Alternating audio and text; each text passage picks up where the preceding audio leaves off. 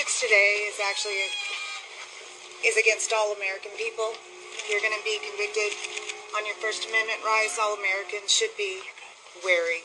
This fight has just begun. Don't take a plea. Do not take a plea. They want us to take a plea.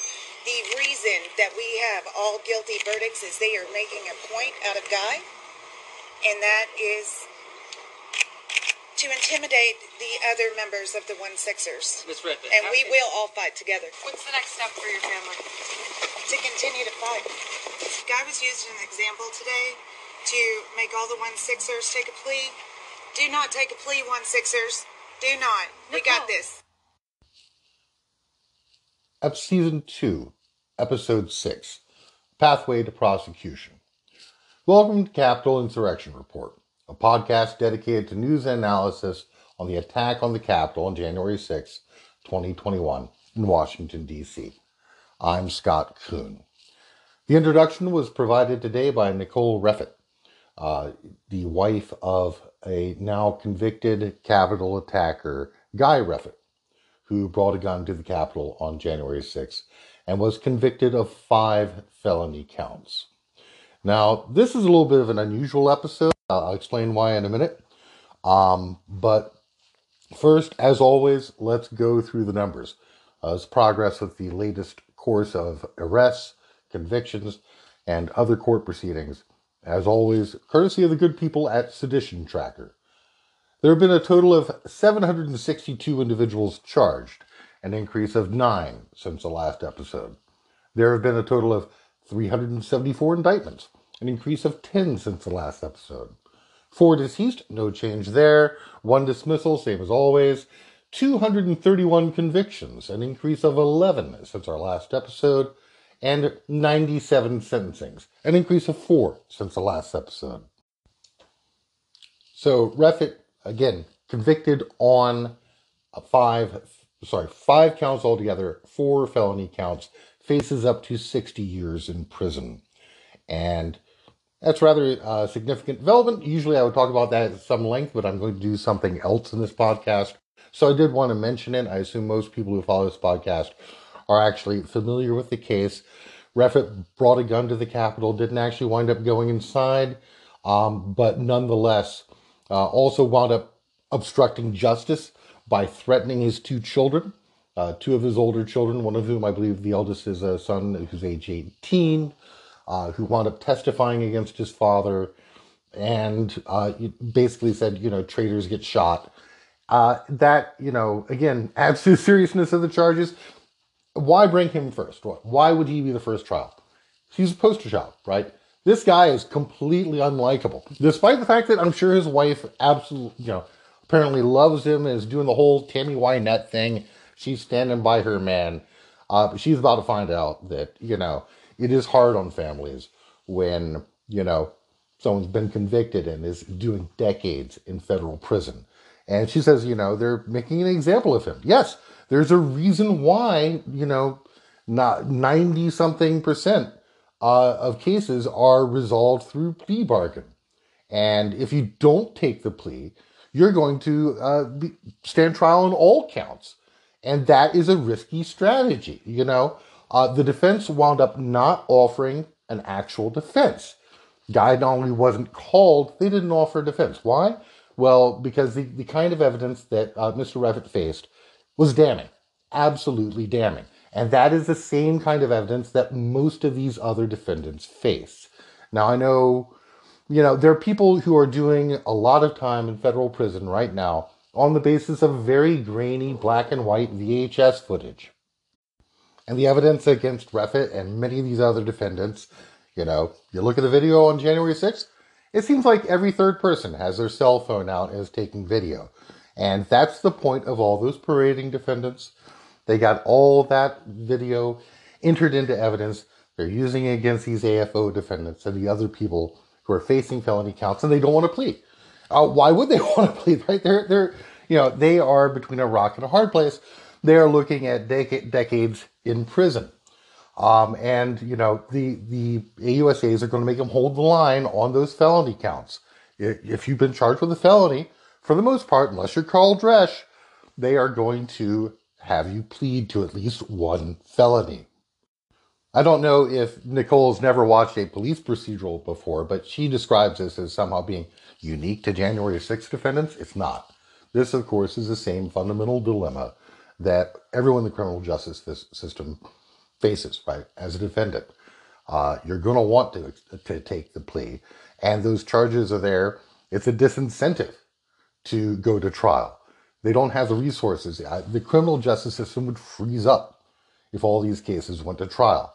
And as a consequence, yeah, they do. But they don't make an example just of him. You're not special, guy. They make an example of everyone who goes to trial. And so there's a strong incentive. And I think, we've seen a lot of these misdemeanor defendants been able to plead out.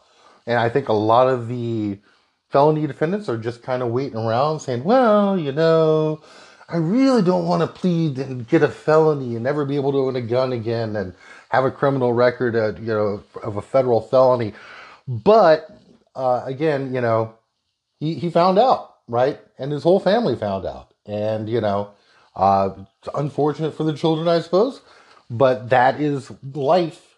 That is what life is like for the family of an inmate. So we'll see how much time he gets, but it's probably not going to be insubstantial. The next development that I want to talk a little bit about is the arrest of Proud Boys chairman Enrique Tarrio. Now, like Stewart Rhodes' arrest, this shouldn't be a surprise to anyone. Tarrio has been included via superseding indictment in the Proud Boys conspiracy case. And it raises all kinds of questions that, we could do an entire episode about. Briefly, when we talk about the justice system and judicial politics, we think that people act strategically. That's going to be kind of a little theme in this episode. And, clearly at some point, a decision was made to prioritize the Oath Keepers. Why? I'm not sure. You could speculate, all day long. There are many more Proud Boys at January 6th than Oath Keepers. The Proud Boys were more violent. Arguably, their role was more important. The Oath Keepers went, allegedly, and they're looking for Nancy Pelosi and other members of Congress and their stacks. But it's the Proud Boys who act as the vanguard. It's the Proud Boys who leave while Trump is still speaking. It's the Proud Boys who, have the first confrontation with officers. It's the Proud Boys who actually are the first ones to force entry into the Capitol itself. So I don't know. Maybe it's seen as, well, this is less important and we'll do them first, or this is more important, we'll do them later. Who knows? It could be strength of evidence. Could be that, well, these people are more violent, and so we need to have conspiracy charges, make sure these other people do the time that they deserve, but we don't have to worry about these other people because they're already going to do the time that they deserve because they have faced crimes of violence. It's hard to say, and maybe somebody will write a book in 20 years after they retire from the Department of Justice. But all that action, there's all the action happening on the Oath Keeper side, 6-7 superseding indictments, eventually adding Rhodes in, and seditious conspiracy. And now we have a trial date. Follow me on Twitter. I occasionally will live stream the Oath Keepers hearings. I'm following that case closer than many of the other cases, because this case is important because, of course, it connects to Roger Stone, because they were the security detail for Stone, and possibly other insiders as well. Rhodes himself has long connections within the conservative movement, and we don't know much yet about other people he may have interacted with. And the Proud Boys case, of course, again, extremely important as well, right? You got Joe Biggs, you got Kelly Meggs, they have their own connections apart from Tarrio. And again, you can go right up the food chain, right? You have Terrio's invitation to the White House, for example. Stewart Rhodes didn't get that, right? So obviously important that he has been arrested. Seemed to be a surprise to him. The FBI came in early in the morning, got him in his underpants, gave him a chance to put on his Iron Man t-shirt, and got perp walked into a waiting vehicle. So he is now in custody, and I know there are a lot of people out there saying, well, Merrick Garland's not doing anything. There's a lot of people to arrest. There are still, more people to arrest. Hundreds have been arrested and charged.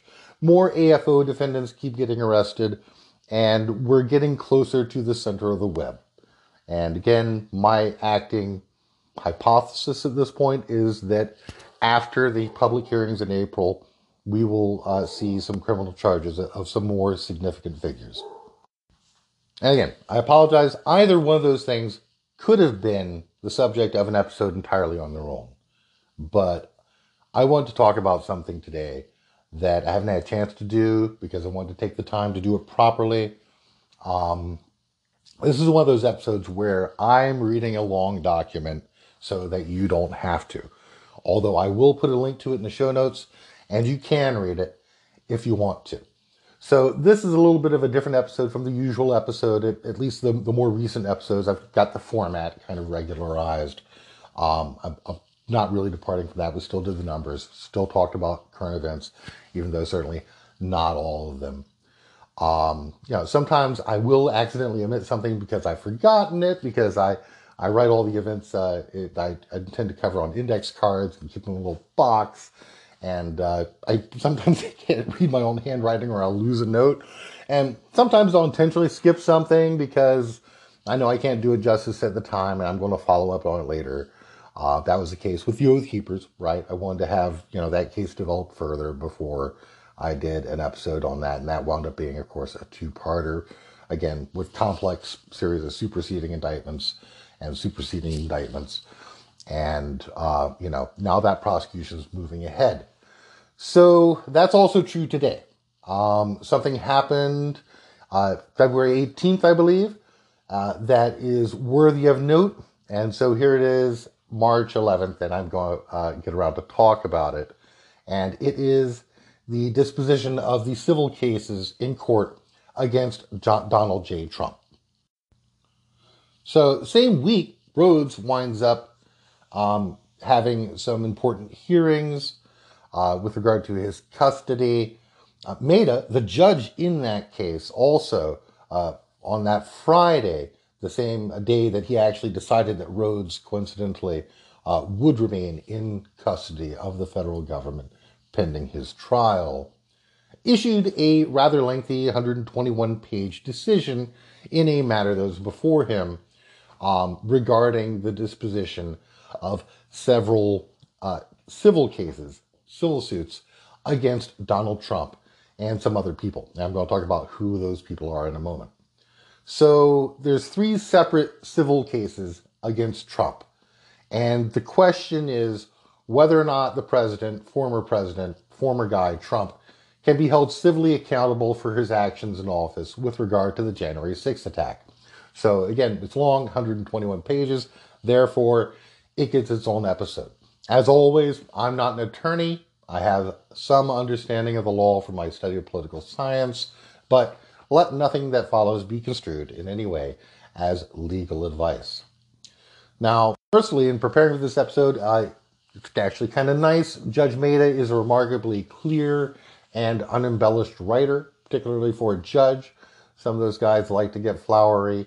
He is very commonsensical and, straightforward with regard to his prose. And he's here clearly to be clear and to make himself understood, not to show off. So that really makes it quite a bit easier. So if you're fascinated by the law, come along for the ride.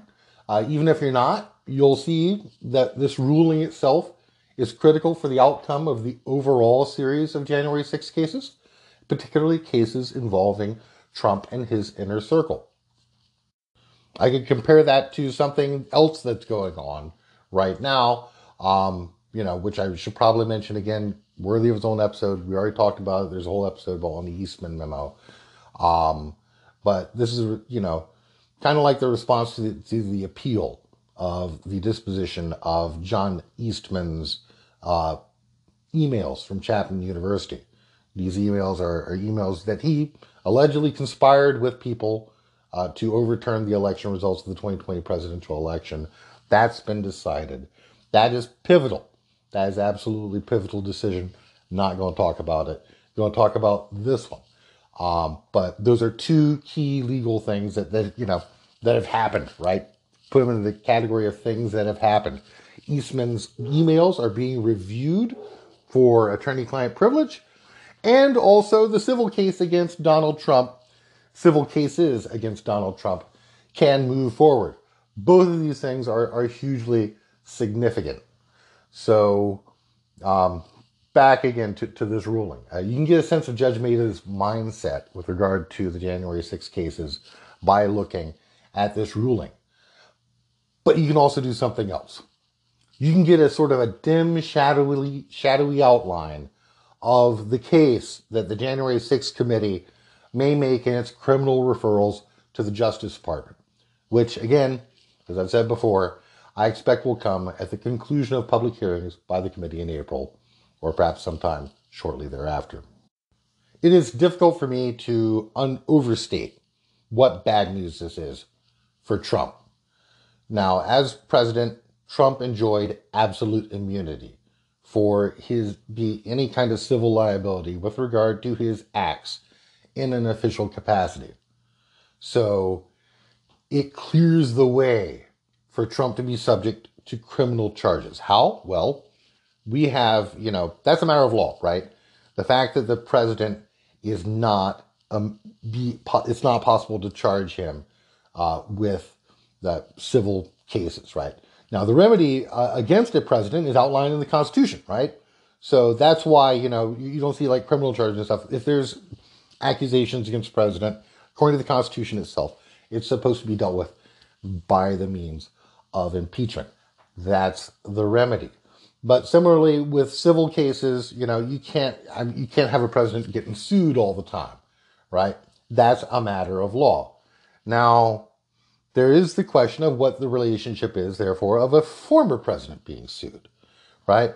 So you've got absolute immunity as a legal doctrine, as a constitutional idea, as a matter of long settled law.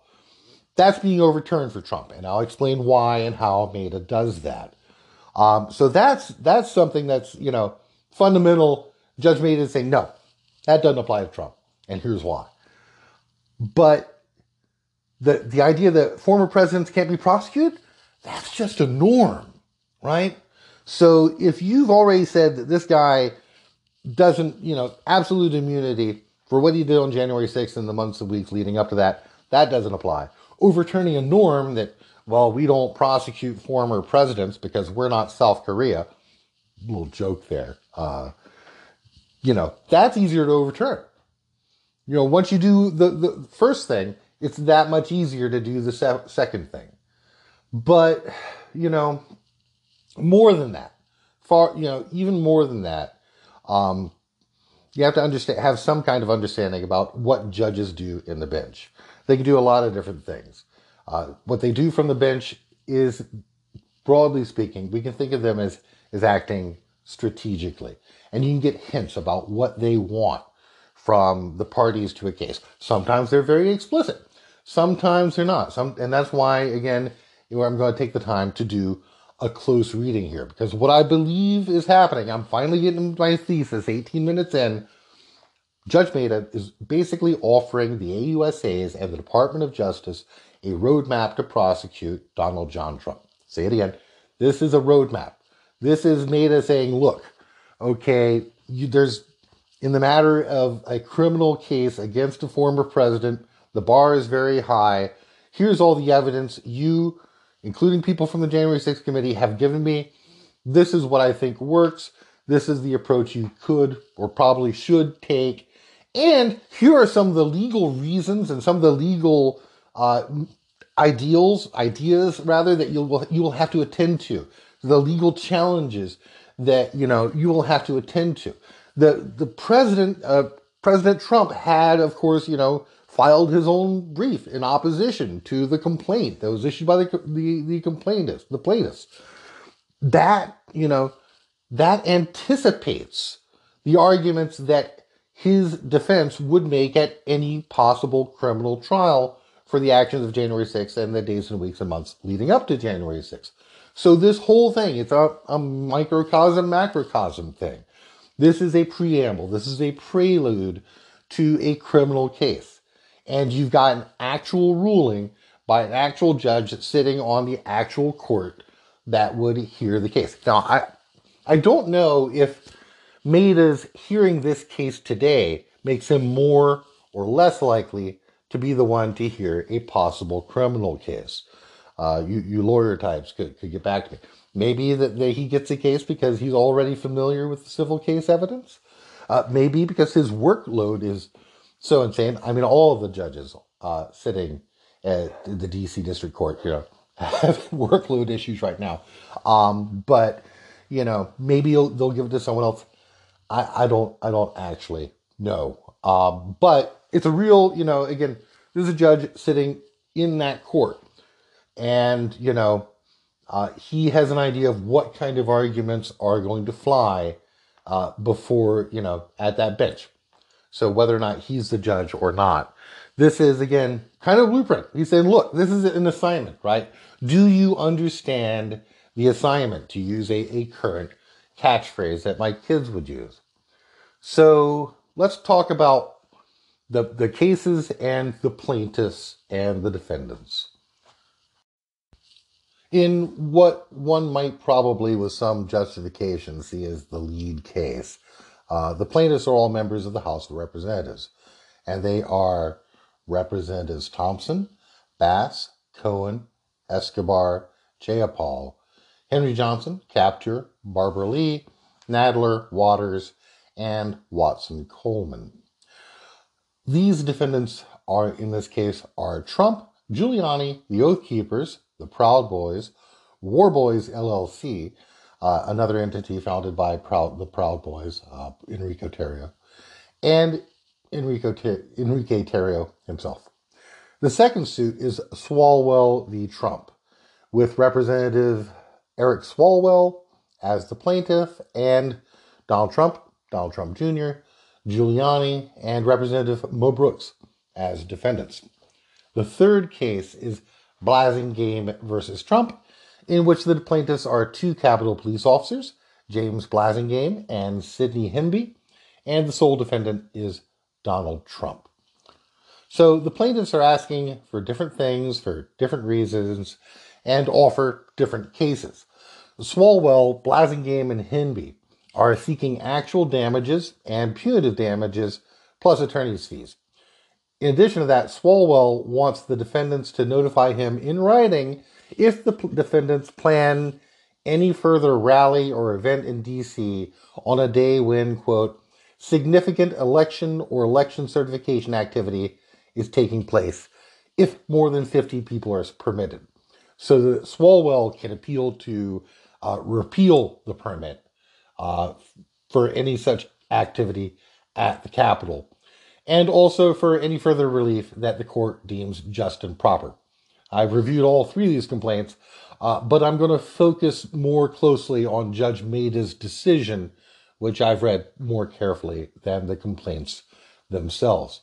Obviously, he's included a lot of information, a lot of the information from the complaints in his ruling, as we will see, and also that's curated, right? So he's picked the evidence that he thinks is the sort of the best information with regard to whether or not we can believe that there is in fact a civil conspiracy in this case.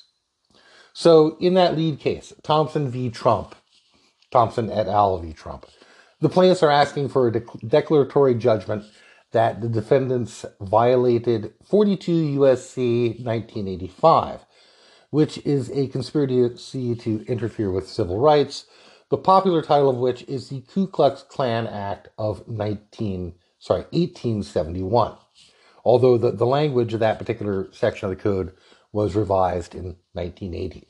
Popular titles, Ku Klux Klan Act of 1871, hereafter referred to as just the Ku Klux Klan Act. They also seek injunctive relief to prevent these defendants from engaging in similar violations in the future, as well as the same kinds of damage claims that the other defendants are seeking in their other suits. That, anyways, is just a quick summary of the three different cases. All three of them feature evidence based on public statements and communications by the various defendants. The Swalwell and Blasingame complaints do this with a lot of illustrations and screen captures of various social media, whereas the case from the members of the House of Representatives cites this evidence without inserting any pictures into the document, which I personally think is probably preferable, just style-wise. Mehta seems to regard the case, I believe, as Thompson et al., as the lead case. After a page and a quarter in his decision of recounting the events of January 6th, Mehta turns to the claim that of the central allegation against the defendants, which is that they violated the Ku Klux Klan Act, which he describes as the common and primary claim. So that's the claim that figures, in other words, in all three of the cases. The Capitol Police Officer's case also focuses on directing assault and battery aiding and abetting, directing intentional infliction of emotional distress, incitement to riot, and disorderly conduct. But again, the central claim in all three is the violation of the Ku Klux Klan Act of 1871. And of course, because these are civil cases, the standard for demonstrating these claims of wrongdoing is lower, based on preponderance of the evidence, rather than what you will find in a criminal case, proof beyond a reasonable doubt. And the evidentiary standard here is even lower, right? They just, at this point, need to determine whether or not the case can move forward, whether or not it's plausible. I'll talk more about that later. So, first thing Mehta does is to deal with the question of whether or not this act is the appropriate violation to cite in this context. Quote, Section 1985 is not, however, strictly speaking, a civil rights provision. Rather, it safeguards federal officials and employees against conspiratorial acts directed at preventing them from performing their duties, end quote. He then cites the language of the provision in a block quote and writes, the statute, in short, prescribes conspiracies that, by means of force, intimidation, or threats, prevent federal officers from discharging their duties or accepting or holding office. A party injured by such a conspiracy can sue any co-conspirator to recover damages. Now, again, as I've said probably 100 times on the podcast, I am not an attorney, but I am very familiar with the history behind the Ku Klux Klan Act of 1871. And in this context, I would like to refer you to episode 6, The Impunity of White Mobs, recorded in June of 2021. The historical background behind this law bear an uncanny resemblance to what we see today. We had vigilante mobs of white, red shirt, and other militias self-deputize themselves against federal authorities.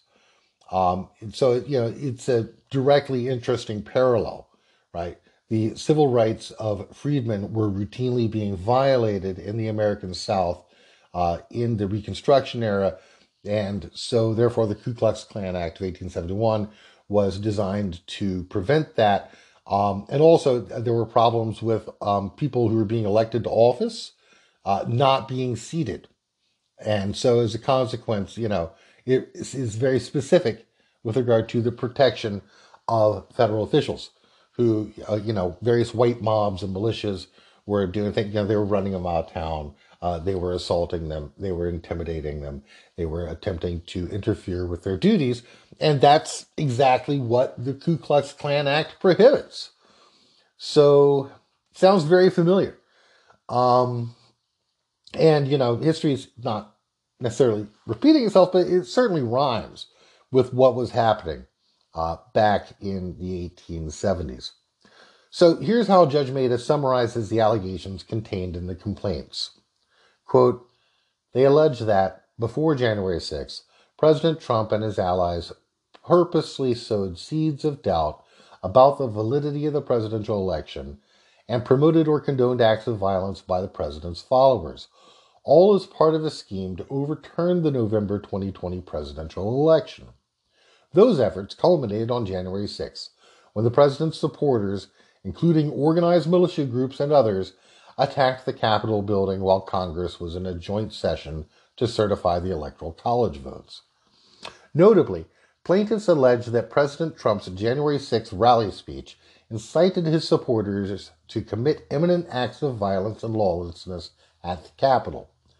Plaintiffs all claim that they were physically or emotionally injured, or both, by the acts of the conspirators, end quote. Perhaps it's worth noting at this point that this list of plaintiffs appears to have been carefully curated. A number of people could have added themselves to this lawsuit, but with regard to the lead case, Thompson et al., all the plaintiffs are distinguished members of the House, and they've collectively served for probably hundreds of years. This suit probably could have been joined by, any number of people, but this is a very accomplished and diverse group of members who have long seniority in the House of Representatives. There's 7 women and 4 men. 6 of the plaintiffs are black, 1 Hispanic, 1 South Asian, and 3 white, including 2 Jewish members. So I mentioned this in order to put it in the appropriate context. In an attack that was sought to disenfranchise the very diverse Democratic coalition that elected Joe Biden to the presidency, a very diverse and accomplished group of representatives is standing up to defend Congress as an institution and the rights of all American voters. The racial element of the January 6th attack also figures prominently in the officers' lawsuit. There's a quote here I put in, quote, "In the United States Capitol crypt, Trump's followers hurled racial slurs and threatened James Blasingame, calling him I'm not going to say it, N-word, right? More times than he could count while he was under direct attack," end quote. Now, Maida doesn't cite this in his decision, but, again, this is all about the Ku Klux Klan Act of 1871. You can draw your own parallels when a predominantly white mob is attacking officers, many of whom, are local D.C. residents, of course, members of minorities themselves. And you've got, a large proportion of people in the Democratic caucus, right? I mean, you can hold the Democratic caucus up to the Republican caucus, and which one is more diverse? It's rather easy. So, yeah. Maida then offers a quick summary of the events surrounding January 6th and the efforts to sow doubt on the outcome, the promotion of acts of violence, the fact of the attack, which Judge Maida notes the defendant's claim was incited by Trump at his rally at the Ellipse. Judge Maida then notes the different allegations in the officer's complaint, most of which I mentioned earlier, but also including the claim that it would seem that the defendants violated Section 1986 of the same act by refusing to act to prevent the violence at the Capitol.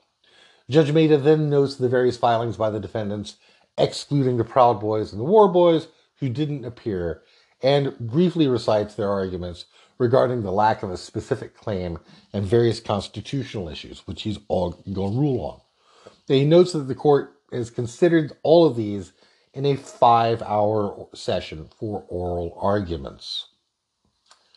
Judge Maida then issues his ruling, which is that the claims against Trump, the Oath Keepers, the Proud Boys, War Boys, and Terrio are going to be heard, but that the cases against Donald Trump Jr. and Rudy Giuliani are going to be dismissed. And there's an invitation there that Mo Brooks should also move to have his case dismissed as well. Again, the grounds for which, basically Donald Trump Jr. and Rudy Giuliani filed similar motions, and what Maida is doing is saying this also fits Mo Brooks as well. So he's basically inviting, in a footnote, he pretty much says, it's like, look, if you file a motion similar to these motions, I will dismiss these claims against you contained in the complaint. So, again, good example of, how judges operate, right? It's like, he's outlining something that, he thinks would probably be a good idea for the defendants to do in this instance. Now, this is interesting, though, just looking at who got their charges, not the charges, who had the civil case against them dismissed and who didn't. The claims against Trump, one might have thought, going into it, that those would be the ones that would be most likely to be dismissed on account of the fact that he was sitting president. As I mentioned, sitting president enjoys absolute immunity. Now, the complaints against the gang members were probably, the least likely to be dismissed since they actually attacked Congress. There's a very strong factual basis to assume that the idea of a conspiracy there is plausible, especially since both groups have been charged with conspiracy in federal court. The claims against Donald Don Jr. and Giuliani were probably somewhere in the middle. So, really, what Judge Maida kind of did was to do a donut hole, refusing to dismiss the charges against the defendants most likely and least likely to have the charges dismissed, at least, what I think. But, laying the two, or really three, if you can count Brooks, in the middle, kind of off the hook. So, a lot of attention hadn't been focused on that part of it, right? A lot of the media attention has been directed, well, this is a loss for Trump. Well, yes, it is a loss for Trump. But also the cases did dismiss the civil suit against three of the potential defendants. Two, but really three. I'm sure Mo Brooks, if he hasn't already, is going to file the motion that Maida has basically invited him to file. So Judge Maida then goes over the claims that are made in the plaintiff's cases, and he kind of hops around from one case to another. I won't go into a lot of detail on this point because these facts are going to be common knowledge to listeners. Judge Maida is just hitting the highlights here, and he will do it again later in the document, and I'll talk about that more at length.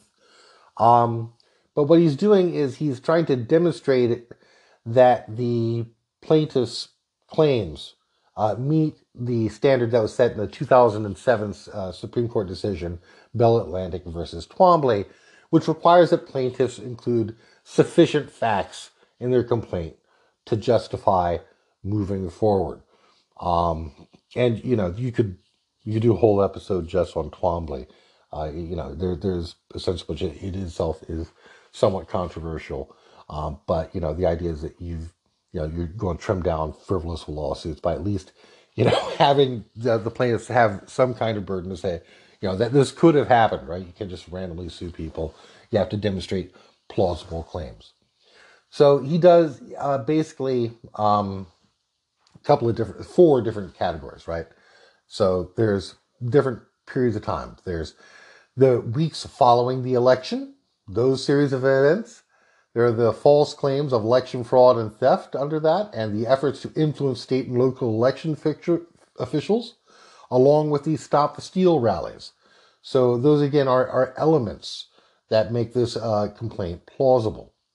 There are also the preparations for the January 6th rally itself. And then there's January 6th, the rally and the riot, of course, the attack on the Capitol. And then finally, the president's response to that. So what is that? What has he done? And again, I'll talk about it more. This is kind of the subheads that he's outlining here. And later on, we'll go into the discussion section into more detail. It's just a summary of the plaintiff's cases as Maida understands them. And he has to rule to determine whether each case is plausible, whether it, passes the prongs of this Twombly test. That, again, he's required to make sure that a case can actually move forward in federal court.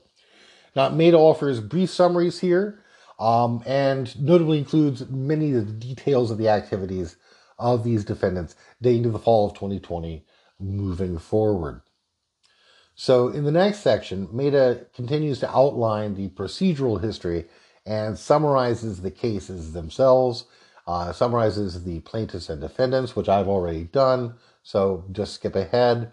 The next section, section 3, begins on page 16, and in it, Maida discusses issues of jurisdiction and claims, i.e., whether the case falls under the subject matter of the jurisdiction of Maida's court, and whether what the plaintiffs want in their complaints is actually a legitimate claim under the Ku Klux Klan Act.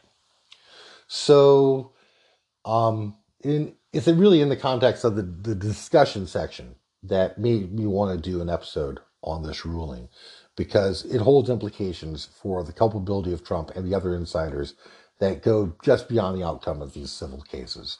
So we have one of the very judges who are going to hear this case,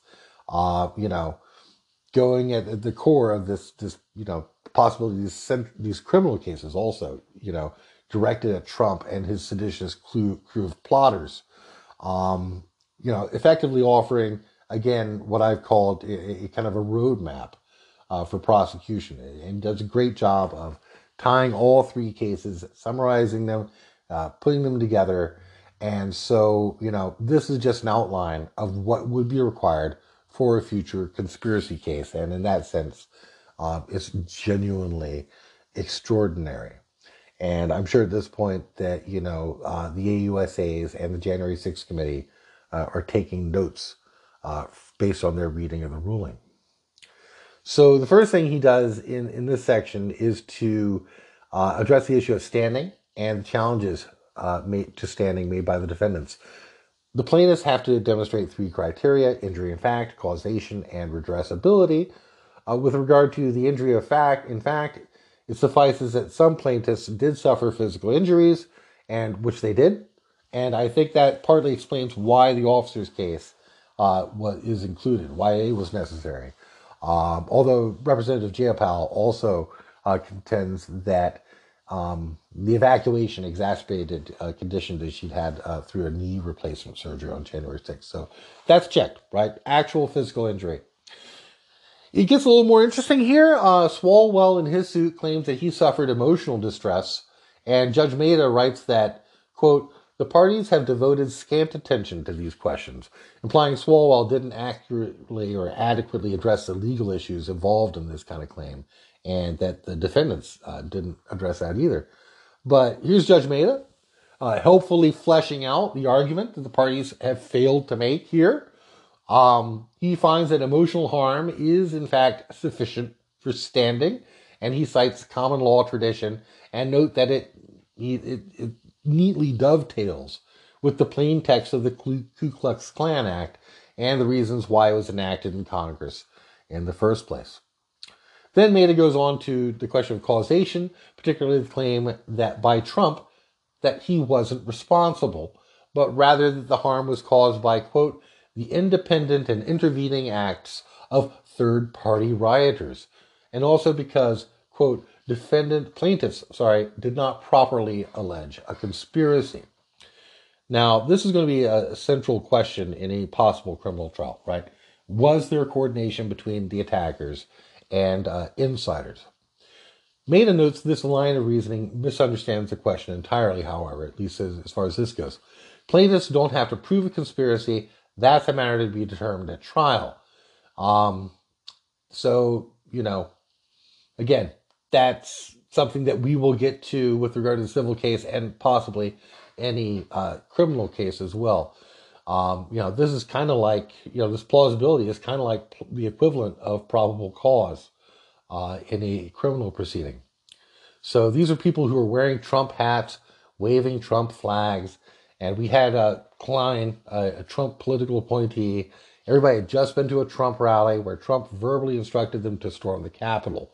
When it comes to criminal charges, I don't think the committee and the Department of Justice are going to have to do too much to knock this claim of independence down here.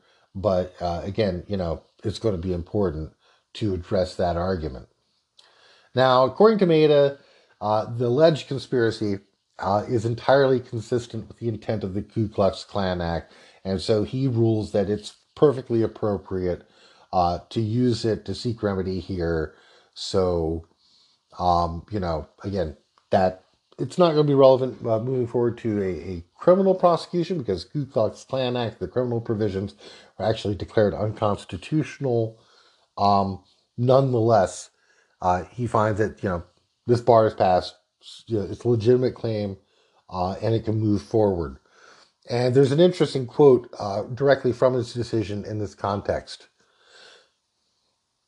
President Trump did conspire to prevent by force, intimidation, or threat President Biden and Vice President Harris from accepting or holding any office, trust, or place of confidence under the United States, and members of Congress from lawfully discharging their constitutional and statutory duties with respect to certifying the Electoral College vote. Viewed this way, it is apparent that plaintiff's injuries are fairly traceable to President Trump's alleged actions as a co-conspirator and not the result of independent action of some third party before the court. So we just had a ruling, right, from a federal court in a civil case saying, yeah, no, Trump's responsible for it all. Again, that doesn't prove a criminal case, but it is a good, for people who want a criminal case against Trump, this is certainly good news. So, again, Trump's not claiming it's a real thing that's actually happened, but just that it's a plausible theory. And, if you've been following this as closely as I have, you know that there's a lot of evidence to show that the crowd itself is linked to central figures in the alleged coup. And, basically this just underscores the fact that the AUSAs are going to have to work hard to establish the link because the Trump defense is going to challenge this. And, I'm sure the committee has been working very hard on this question. This is one area where they've showed a lot of discipline. I'll talk about this later.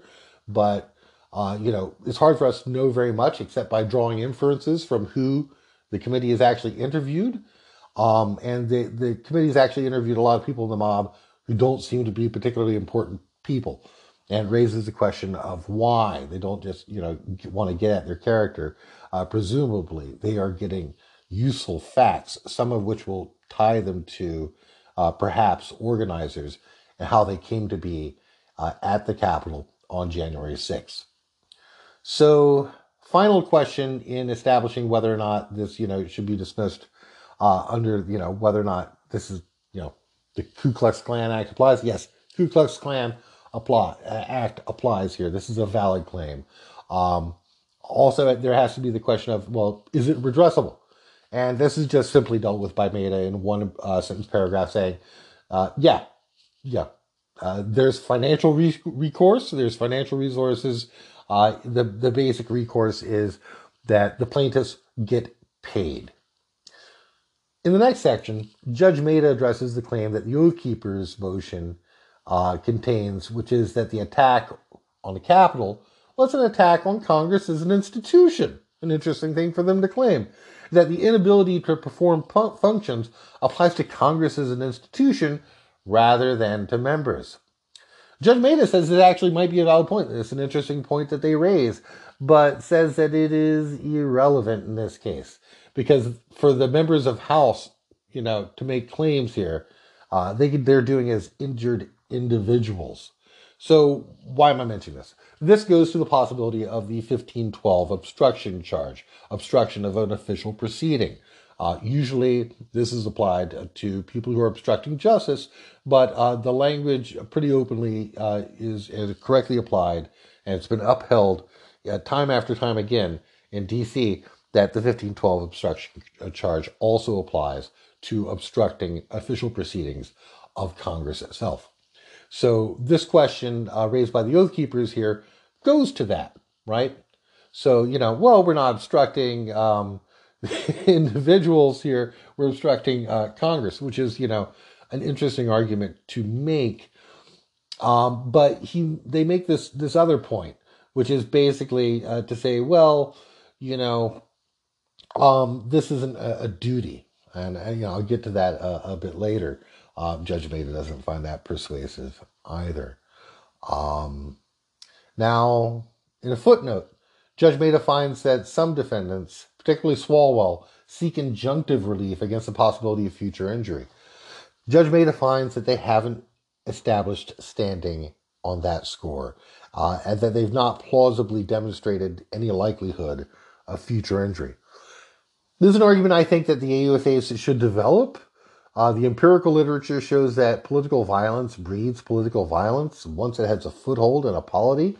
So, as a political scientist, I actually find it possible and plausible that these members and future members of Congress could actually suffer at the hands of a far-right mob, organized by the very same people who are at liberty to organize things such as, the sedition convoy that seems determined to just waste gasoline or diesel or both on 495, the Beltway.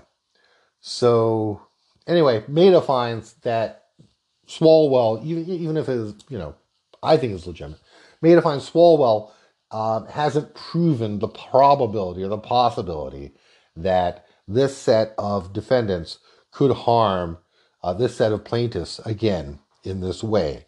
You know, I mean, whatever. But again, it's not a one-sided ruling, right? It's not one-sided against Trump. This is yet another aspect where he is ruling for the defendants. Having dispensed with that, next, Judge Mehta moves on to dismiss Trump's claim of absolute presidential immunity from civil suit, which again, it's a matter of established law. And why doesn't he find that? You know, it's a big question. So this is the section that's attracted the most press attention. But, you know, in some sense, it's, you know, not as interesting in this context as a blueprint, but nonetheless, it's a hurdle that has to be overcome, I think. And it sets the standards like, well, if we don't have absolute immunity in a civil case, you know, perhaps also the norm of not prosecuting people criminally, you know, if they're in their post-presidency. Perhaps that we can look at that as well. So let's go over what Mehta does in addressing the arguments that are made with regard to absolute immunity. Trump claimed that he was acting within the outer perimeter of his official presidential duties. And Judge Mehta says that's not an easy issue. But again, rules in favor of the plaintiffs, except for that one claim I already mentioned with regard to Swalwell. So in this context, the defendants raise Nixon versus Fitzgerald and summarizes the reasons why the Supreme Court found that a president who was subject to lawsuits in the performance of official duties would be hamstrung, right? So again, that's something that Nixon versus Fitzgerald, again, you know, citing other things as well. You know, Nixon v. Fitzgerald finds that no, we can't have presidents being sued all the time. Now, Mehta then notes the limits that are also established in Nixon v. Fitzgerald. Quote, the sphere of protected action must be closely related to the immunity's justifying purposes. And Mehta goes on to write, quote, the Supreme Court contemplated that at least there might be some actions by a president that would fall outside the outer perimeter of his official responsibilities and expose him to a civil suit. Mehta then moves to a case that he finds relevant in defining the limits, which is Clinton v. Jones.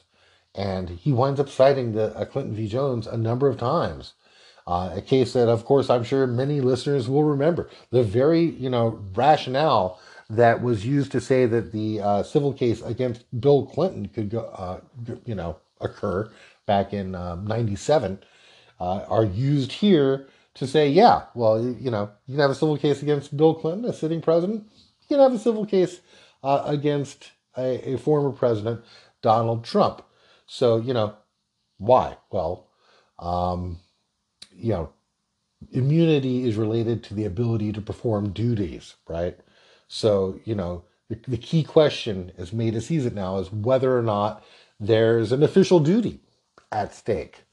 So, the reason for the immunity, again, offered in Fitzgerald, relates to, quote, such officials to perform their designated functions effectively without fear of that a particular decision might give rise to personal liability. So in this regard, immunity doesn't apply to unofficial conduct. So when Bill Clinton was sexually harassing Paul Jones, allegedly, you know, that was not official conduct. Similarly, when Donald Trump was plotting to overturn the election of Joe Biden in 2020, that was not official conduct. So Mehta notes that the burden's on Trump here to establish the claim of immunity, and the key question is whether or not this falls under official conduct. According to Trump, in their argument, his tweets and his efforts to spread disinformation regarding the outcome of the 2020 presidential election were at the core of his official duties because he's, you know, taking care to see that the law is faithfully executed. Mehta doesn't find it persuasive. He said that, this wasn't going to be easy, right? It kind of is.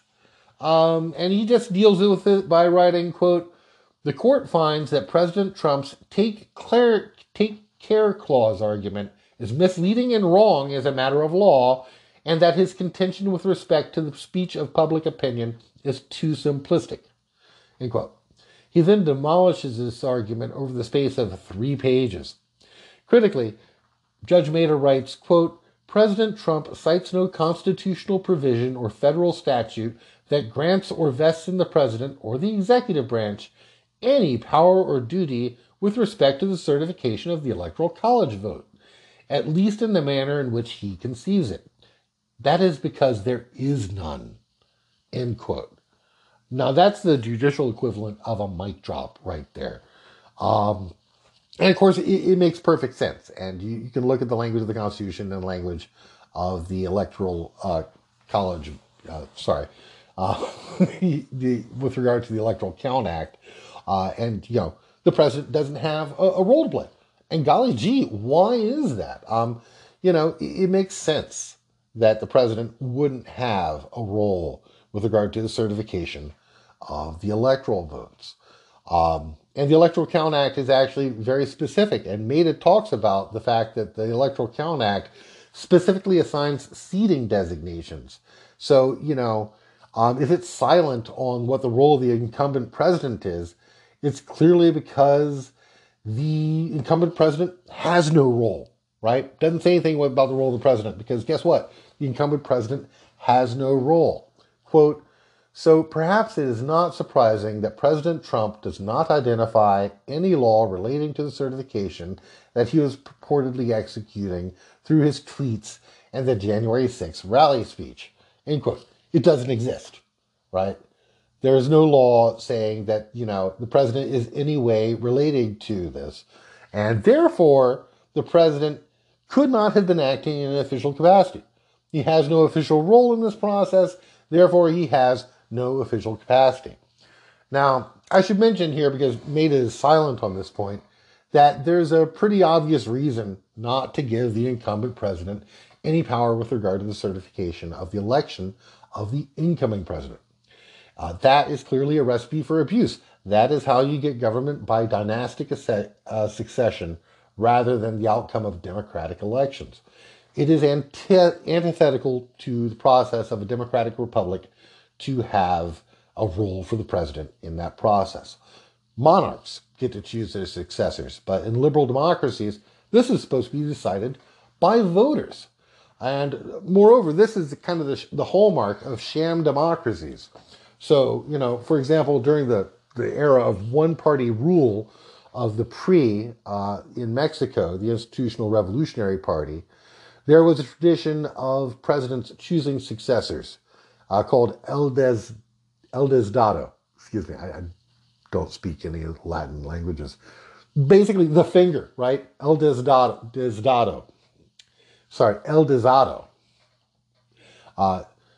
They would give them the finger. What does that mean? They would point to their successor. It's really not that complicated. Mexico, one of the ways they were trying to get around some of the authoritarian systems that had been in place before the imposition of the Mexican Constitution was that they limited presidents to one term. That's great. That's a great idea. If you want to limit the authority of the executive, just say, you just get one term. Although there's a sense in which, if you have that, just sets yourself up for a situation where no president ever has to worry about re-election. So maybe it's not that bright of an idea.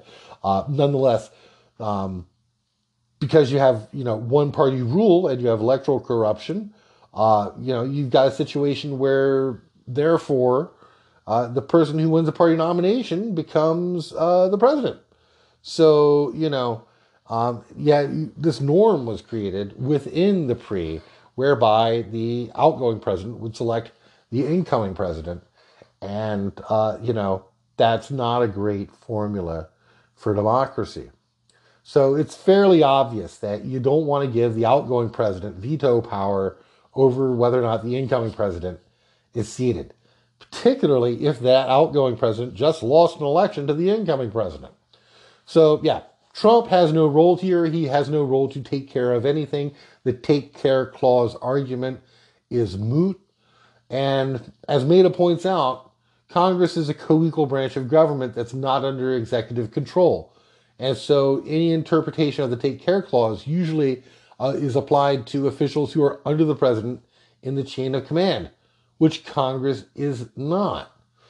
Maida also notes that the means by which the president might take care in the context of an electoral dispute is by means of a lawsuit, right?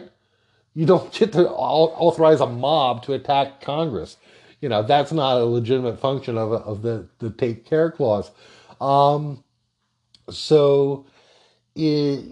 just not, powers of the presidency are described in Article 2 of the Constitution, and, authorizing a mob to attack Congress ain't one of them. Maida writes, quote, "The court's holding is limited to President Trump's contention that his mere exhortation to carry out certification duties in a particular way falls within the take care clause." End quote. So, pretty handily dispenses with this take care clause activity. And I don't know, if this is going to be relevant to the criminal case. I suspect that it might. Although here, Trump is using it to try to invoke absolute immunity, and Maida just lays out a very, very clear rebuttal that could be taken up by the government while they're, making their case with regard to criminal conspiracy. And of course, they can cite it, right? They can cite this decision in the civil case in any criminal cases that, wind up getting used in the argument at trial. All right, so moving on to the next subsection of the discussion, Judge Maida engages the Trumpist claim that Trump's incitement via his tweets, his various rallies, and the speech at the Ellipse were simply speech on his part, protected speech, and therefore a central part of his job as the President of the United States. Now, Maida agrees with Trump's argument that speech on the issues of the day is a central part of the official duties of the presidency, but as we've seen, that's really kind of conditional. In the next paragraph, Maida questions whether or not Trump was again acting in an official capacity or in some other capacity. Quote, "The president's proposed test that whenever and wherever a president speaks on a matter of public concern, he is immune from civil suit, goes too far." End quote.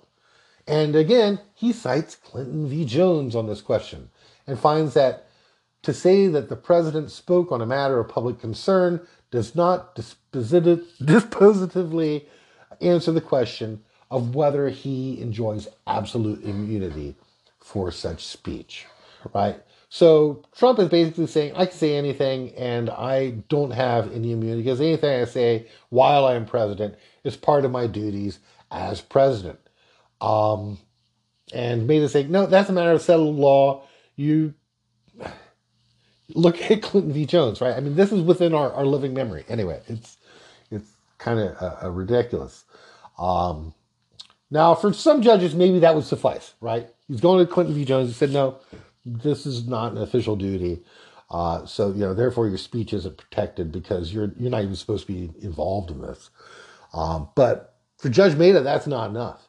He then goes on to give some concrete examples of what kind of speech the president can engage in that wouldn't be considered speech in an official capacity. So like all good legal documents, Maida's tone is dry and factual in this decision. But here he gets really specific and cites examples that are clearly examples that no reasonable person would conclude are speech by a president acting in an official capacity. This is just even the examples he cites. Again, it's another mic drop. This is another moment of sarcasm. They're like, okay, well, what do you mean? What do I mean when I say that the president sometimes is speaking, but not in an official capacity? Here you go. Here are some examples. During his speech, he instructs members of the crowd to punch a protester in the face right now, right? Would any reasonable person say that's speech in an official capacity? No, the president doesn't have the power to tell people to punch other people. Speaking, quote, at a party fundraising event before a group of high-dollar donors where he was not only discussing pending legislation, but also falsely and with malice accusing a political opponent who was blocking the legislation of running a child trafficking operation, right? So again, someone says, he just falsely says what's like, well, we disagree about this. Oh, and by the way, you're the equivalent of Jeffrey Epstein, which is kind of interesting considering his own associations. Or, quote, appearing at a campaign event for a candidate of his party who's running for Congress, and during his remarks, touting the candidate because his election will help advance his agenda, but also calling for the crowd to destroy property as a sign of support. So Maida is not citing news reports, but of course these are all things that Trump has actually done. He engages them as kind of hypothetical, but these are hypotheticals that happen to have actually happened that no reasonable person would conclude constitute acts done in an official capacity. So again, I see this as a roadmap for the Department of Justice to conduct a successful prosecution of Trump. Now, that's not Maida's explicit purpose, of course, but it's a prelude, and it's particularly striking when he offers helpful discussions of issues that neither the plaintiffs or the defense have really raised, and gives, examples that aren't even taken from the case. He knows that the argument is going to argue that Trump was inciting a mob, and that the defense will claim that's free speech, and will also claim that the president can say whatever he wants, and that anything he says in his role as president is acting in his official capacity. Which, of course, again, as Maida points out, is not what the law says. What Judge Maida is doing is inviting the government to give concrete examples of things that Trump said that can't possibly be protected as speech, that's not prosecutable because the president is officially acting in legitimate official capacity. The lovely thing about this argument that Maida is using here is that Trump did this every freaking day. He had no idea where the line between his role as president and anything else was ever drawn, or even that there was a line, right? So the AUSAs don't even have to use the specific examples that Judge Maida cites, because Trump's conduct in office was such that he failed to see any such distinction, and he acted like it. So while Trump's attorneys are noting how exceptional it would be for the government to prosecute a former president for acts committed while he was in office,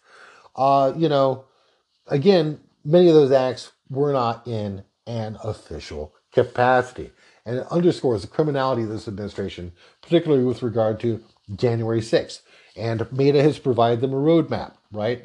It's like, no, you don't have absolute immunity. No, you can be civilly charged. You did things and they weren't official acts. Now, not that I don't want to imply that, of course, that this whole decision is entirely one-sided. In part of their argument that Trump wasn't acting in his official capacity, the plaintiffs argue that he was acting in his personal capacity as a candidate rather than as president. So Maida's actually skeptical of this claim, and he fails to see that the plaintiffs actually propose some basis to make that distinction, right? So again, the plaintiffs are saying, well, he's acting as a candidate rather than in an official capacity. That's how they deal with it, right? According to Maida, that falls apart because a first-term president is always acting as a potential candidate for re-election. So that's an issue that the AUSAs are going to have to address if they ever file charges against Trump. Another issue that Judge Maida notes with regard to the plaintiffs' cases is that they rely too heavily on the claim that immunity cannot apply to, quote, a president that incites a mob to attack a co-equal branch of government, end quote. They seem to think that's a slam dunk. Maida is skeptical. He cites the Fitzgerald decision here, writing that this would defeat the purpose of immunity and that any test for when immunity should not apply that relies on the motivations of a president in any given act is too intrusive. Now, I personally would rather have something that was intrusive versus something, to err on the side of protecting democracy, right? But Judge Maida is not in a position to really create law here. He's working as a district court judge, and that's how they should work. So government would be well advised to follow his advice here, right? Find a test that's not intrusive, and doesn't rely on the motivation of the president. So the AOSAs can go ahead and do that. Oh, but wait. Maida could have left it at that, but there's a footnote here, and it's a rather long one. Maida writes that the court would be remiss in not pointing out that there is at least some historical support for plaintiff's position. Oh, wait, so in a footnote, in other words, Maida is actually providing the rebuttal to the claim of which he is skeptical in the main text of the discussion. So he's got this long footnote that extends over 2 pages, and I think that the government is just they can just steal it. They can just take the substance of the argument that Maida lays out and use it in their case against Trump. The story in the footnote involves the impeachment of William Blount. If anyone, you're from Tennessee or North Carolina, you're familiar with William Blount. He's a former governor of Tennessee who was serving in the United States Senate and was impeached. This decision is directly relevant, precisely because Blount was accused of scheming with the British and the Cherokee to seize Spanish lands in the southeast of the United States and thereby enrich himself. And this is the kind of case that really would appeal to certain members of the Supreme Court, right? People who like to call themselves, or sometimes like to call themselves, originalists. It happened within the lifetime of the Founding Fathers.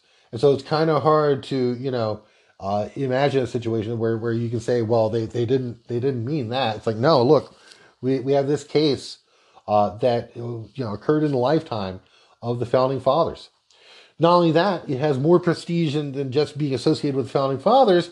It's actually cited in Justice Joseph Story's commentaries on the Constitution of the United States, from which Maida then cites. And if you're not familiar with Justice Story, suffice to say he's one of the leading commentators, first off, Supreme Court Justice, secondly, one of the leading commentators and legal thinkers of the first half of the 19th century. And here's what Justice Story has to say about the incident of Blount's impeachment. Quote, in the argument upon Blount's impeachment, it was pressed with great earnestness that there is not a syllable in the Constitution which confines impeachments to official acts, and it is against the plainest dictates of common sense that such restraint should be imposed upon it.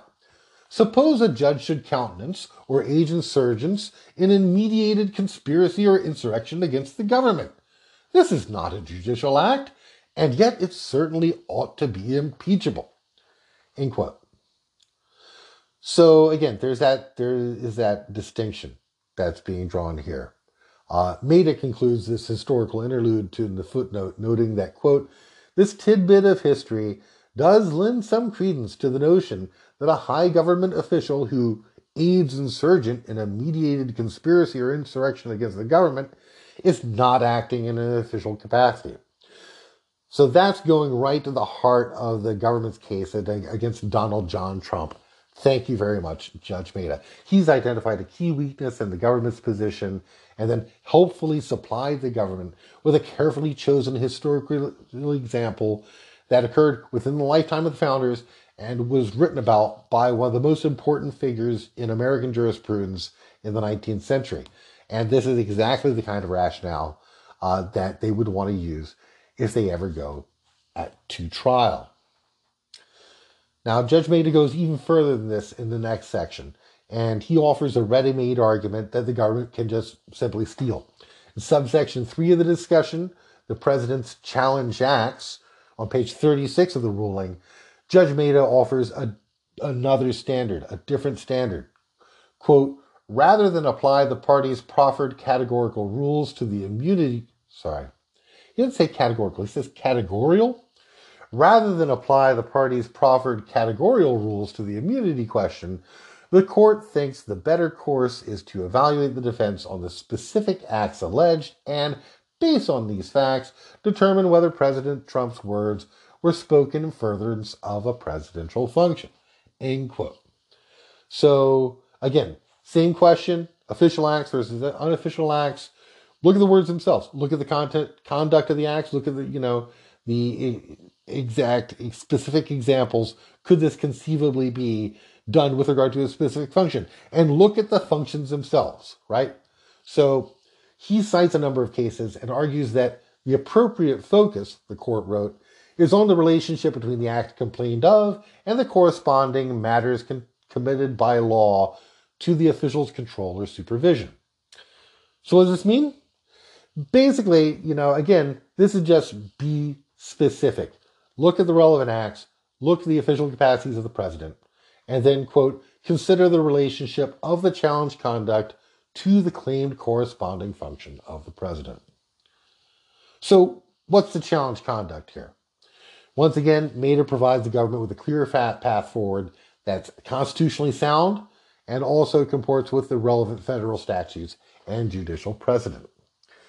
Quote, Article 2 of the Constitution, which defines the powers and duties of the president, is agnostic to the question of whether a sitting president is elected to a new term. That too is federal statutory law. A function of the presidency, therefore, is not to secure or perpetuate incumbency. Plaintiffs' allegations against President Trump accuse him of doing just that, devoting his last weeks in office to continuing his term as President of the United States, through the electoral college vote and certification process, even though he did not prevail in the general election. End quote. Taken from page 37. And so once again, Maida's found a way through all of the BS. And he's done it in a way that overcomes his own objections regarding the motivation of the president and the potential obtrusiveness, right? This isn't intrusive, in part because they're relying on Trump's own explicit statements. Trump has explicitly said what his motivation was, what it was many times. And so Maida focuses on the overt acts as outlined by the plaintiffs. That Trump tweeted out his desire to overturn election results, that he contacted state officials in at least 3 states directly to pressure them to overturn the election results in those states, that he called Brad Raffensperger an, quote, enemy of the people, that he asked Raffensperger to find a specific number of votes, and that he filed multiple lawsuits aimed at securing incumbency. That's not an official function of the president. The law and the Constitution are agnostic on whether or not, the incumbent remains in power. Maida also cites Trump's conduct with regard to his rallies in November and December, noting that they did not make any reference to legislation or policy, but were solely aimed at overturning the election and at keeping Trump in office, and explicitly referred to fighting many times. Maida also refers to the tweets that Trump directed at Pence, writing, these tweets were not official acts, but issued in order to help him win.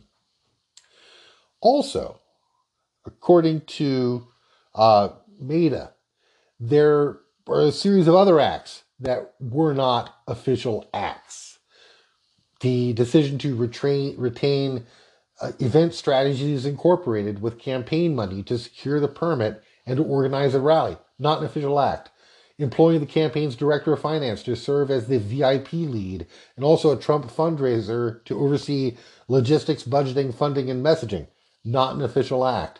The use of $3.5 million in campaign funds for the rally, not an official act. Trump's personal participation in the planning of the rally to include the selection of speakers and music, not an official act. The insistence by Trump and his campaign, to the surprise of the organizers, that the rally should include a march to the Capitol. Again, not an official act.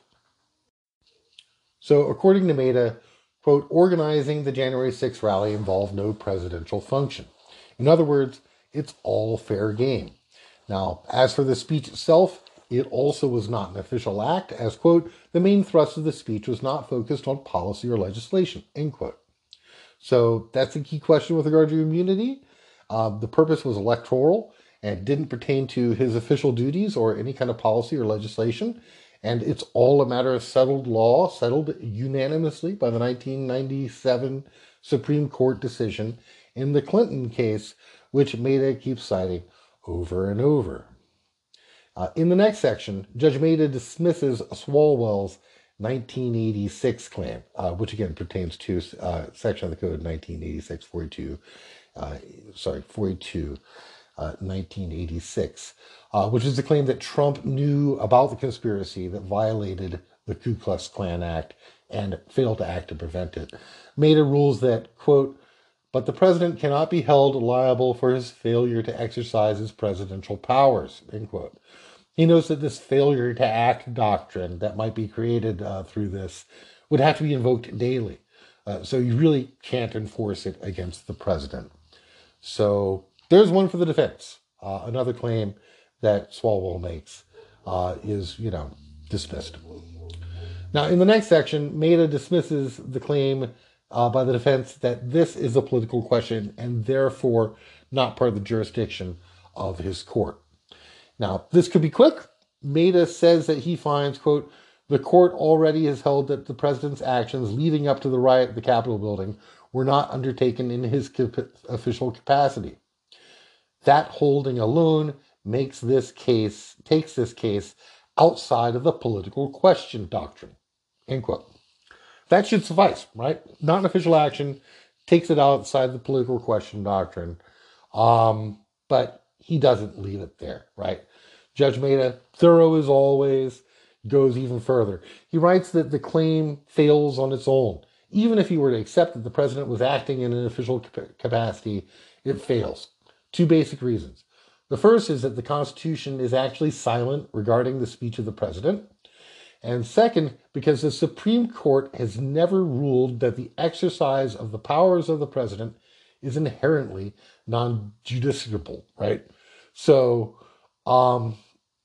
Maida's rather curt here. He says, that is not the law. Maida also dismisses the claim that it is non-judiciable because there had already been an impeachment, because this case doesn't actually relate to impeachment, but rather civil liability.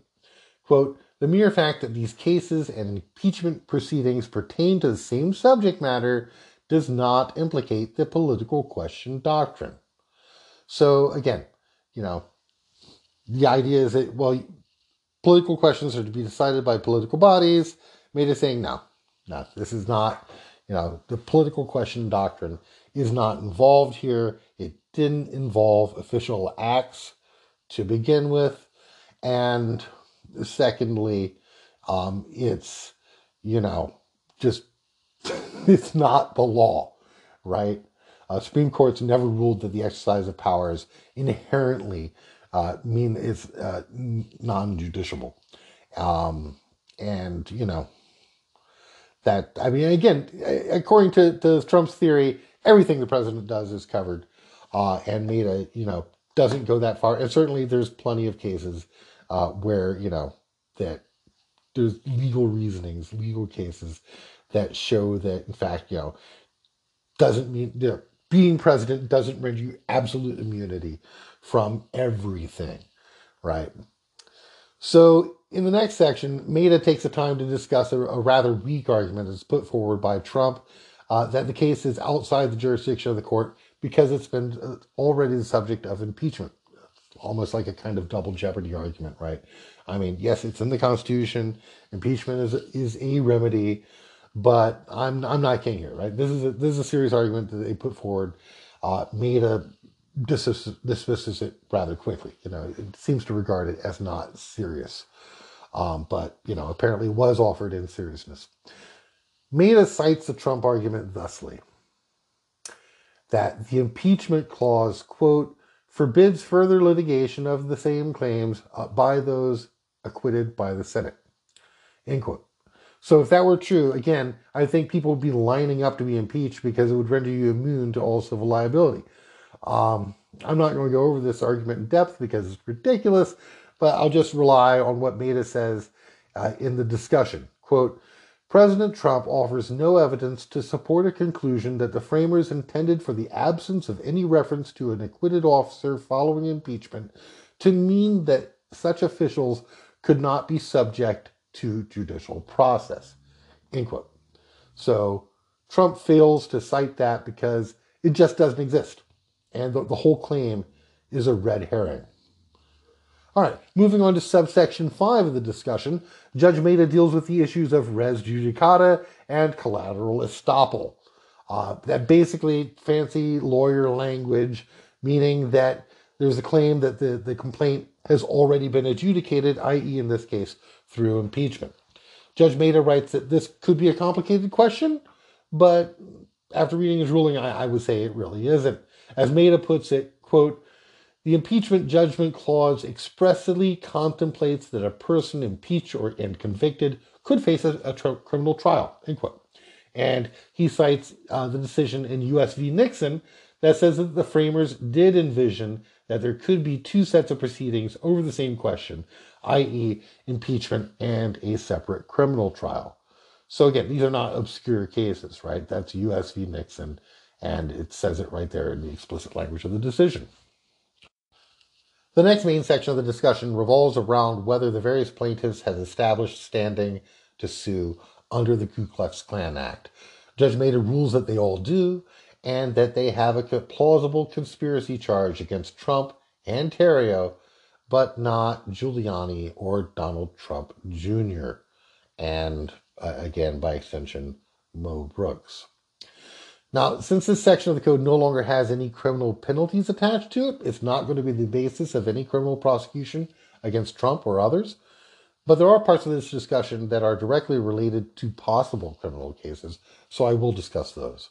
Basically, Trump asserts that members of Congress don't count as officials under the Ku Klux Klan Act. And Maida says that they were certainly understood as such by the Reconstruction era Congress. Not really an issue that has real relevance in a potential criminal case here. But one issue that actually is relevant is raised by the Oath Keepers. And it's the claim that Congress wasn't actually discharging duties on January 6th. Now, this is relevant to possible criminal prosecutions because of the issue of the 1512 charge. There's obstruction of an official proceeding.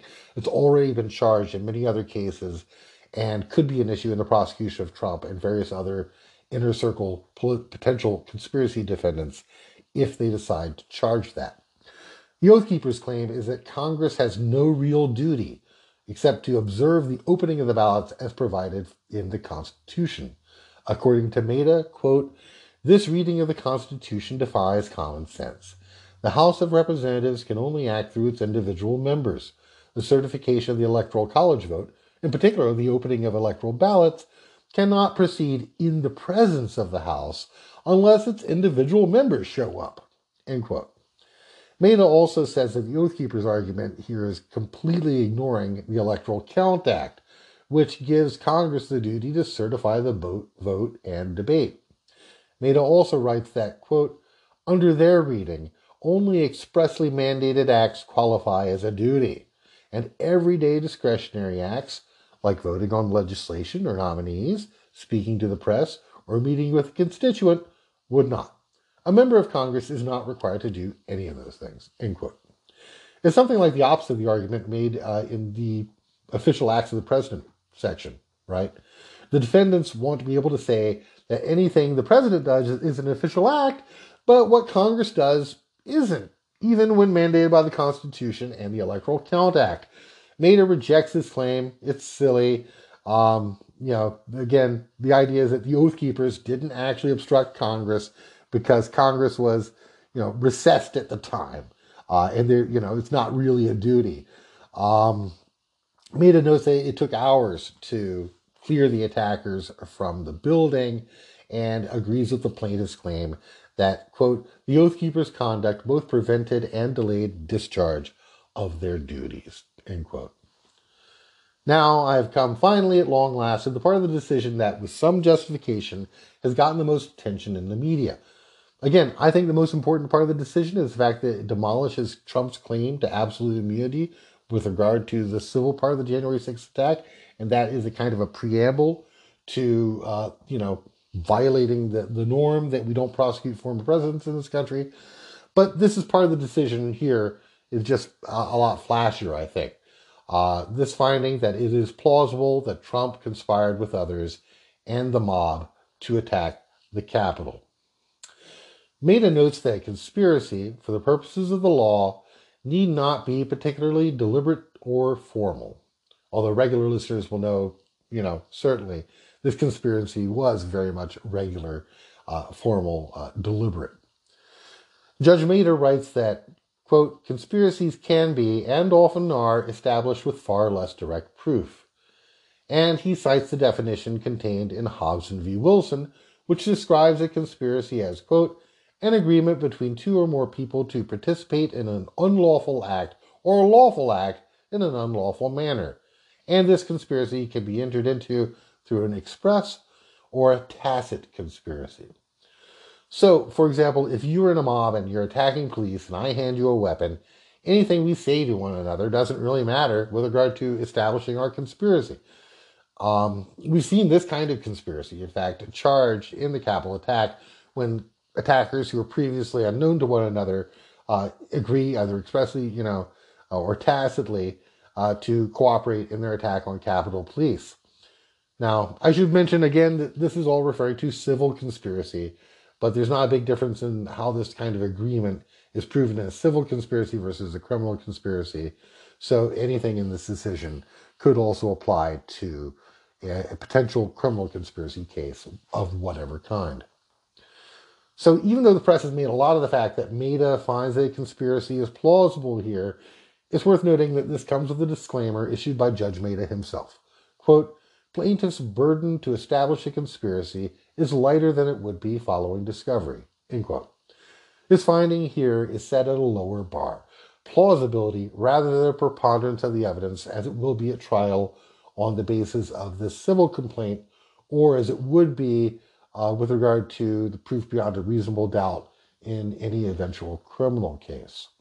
Now, in the context of the civil case, the conspiracy relevant under the Ku Klux Klan Act isn't about the conspiracy to cast doubts on the results of the 2020 presidential election, or even efforts to pressure President Mike Pence and various state officials to overturn election results. The relevant conspiracy under the Ku Klux Klan Act relates to efforts by force to obstruct Congress from carrying out its duties, and also efforts to prevent by force the president-elect and vice president-elect from assuming office. So this kind of conspiracy is a little different than what might be entailed in any possible criminal case involving the 1512 obstruction of an official proceeding charge. Nonetheless, some of what Maida writes in his decision is going to be relevant to any kind of potential conspiracy charge the government could bring, whether it's seditious conspiracy, conspiracy to obstruct an official proceeding, or some other kind of conspiracy case. So the defendants have argued that the plaintiffs have not sufficiently demonstrated a plausible conspiracy. And everything that Maida is writing in this context is basically at the invitation of the defense.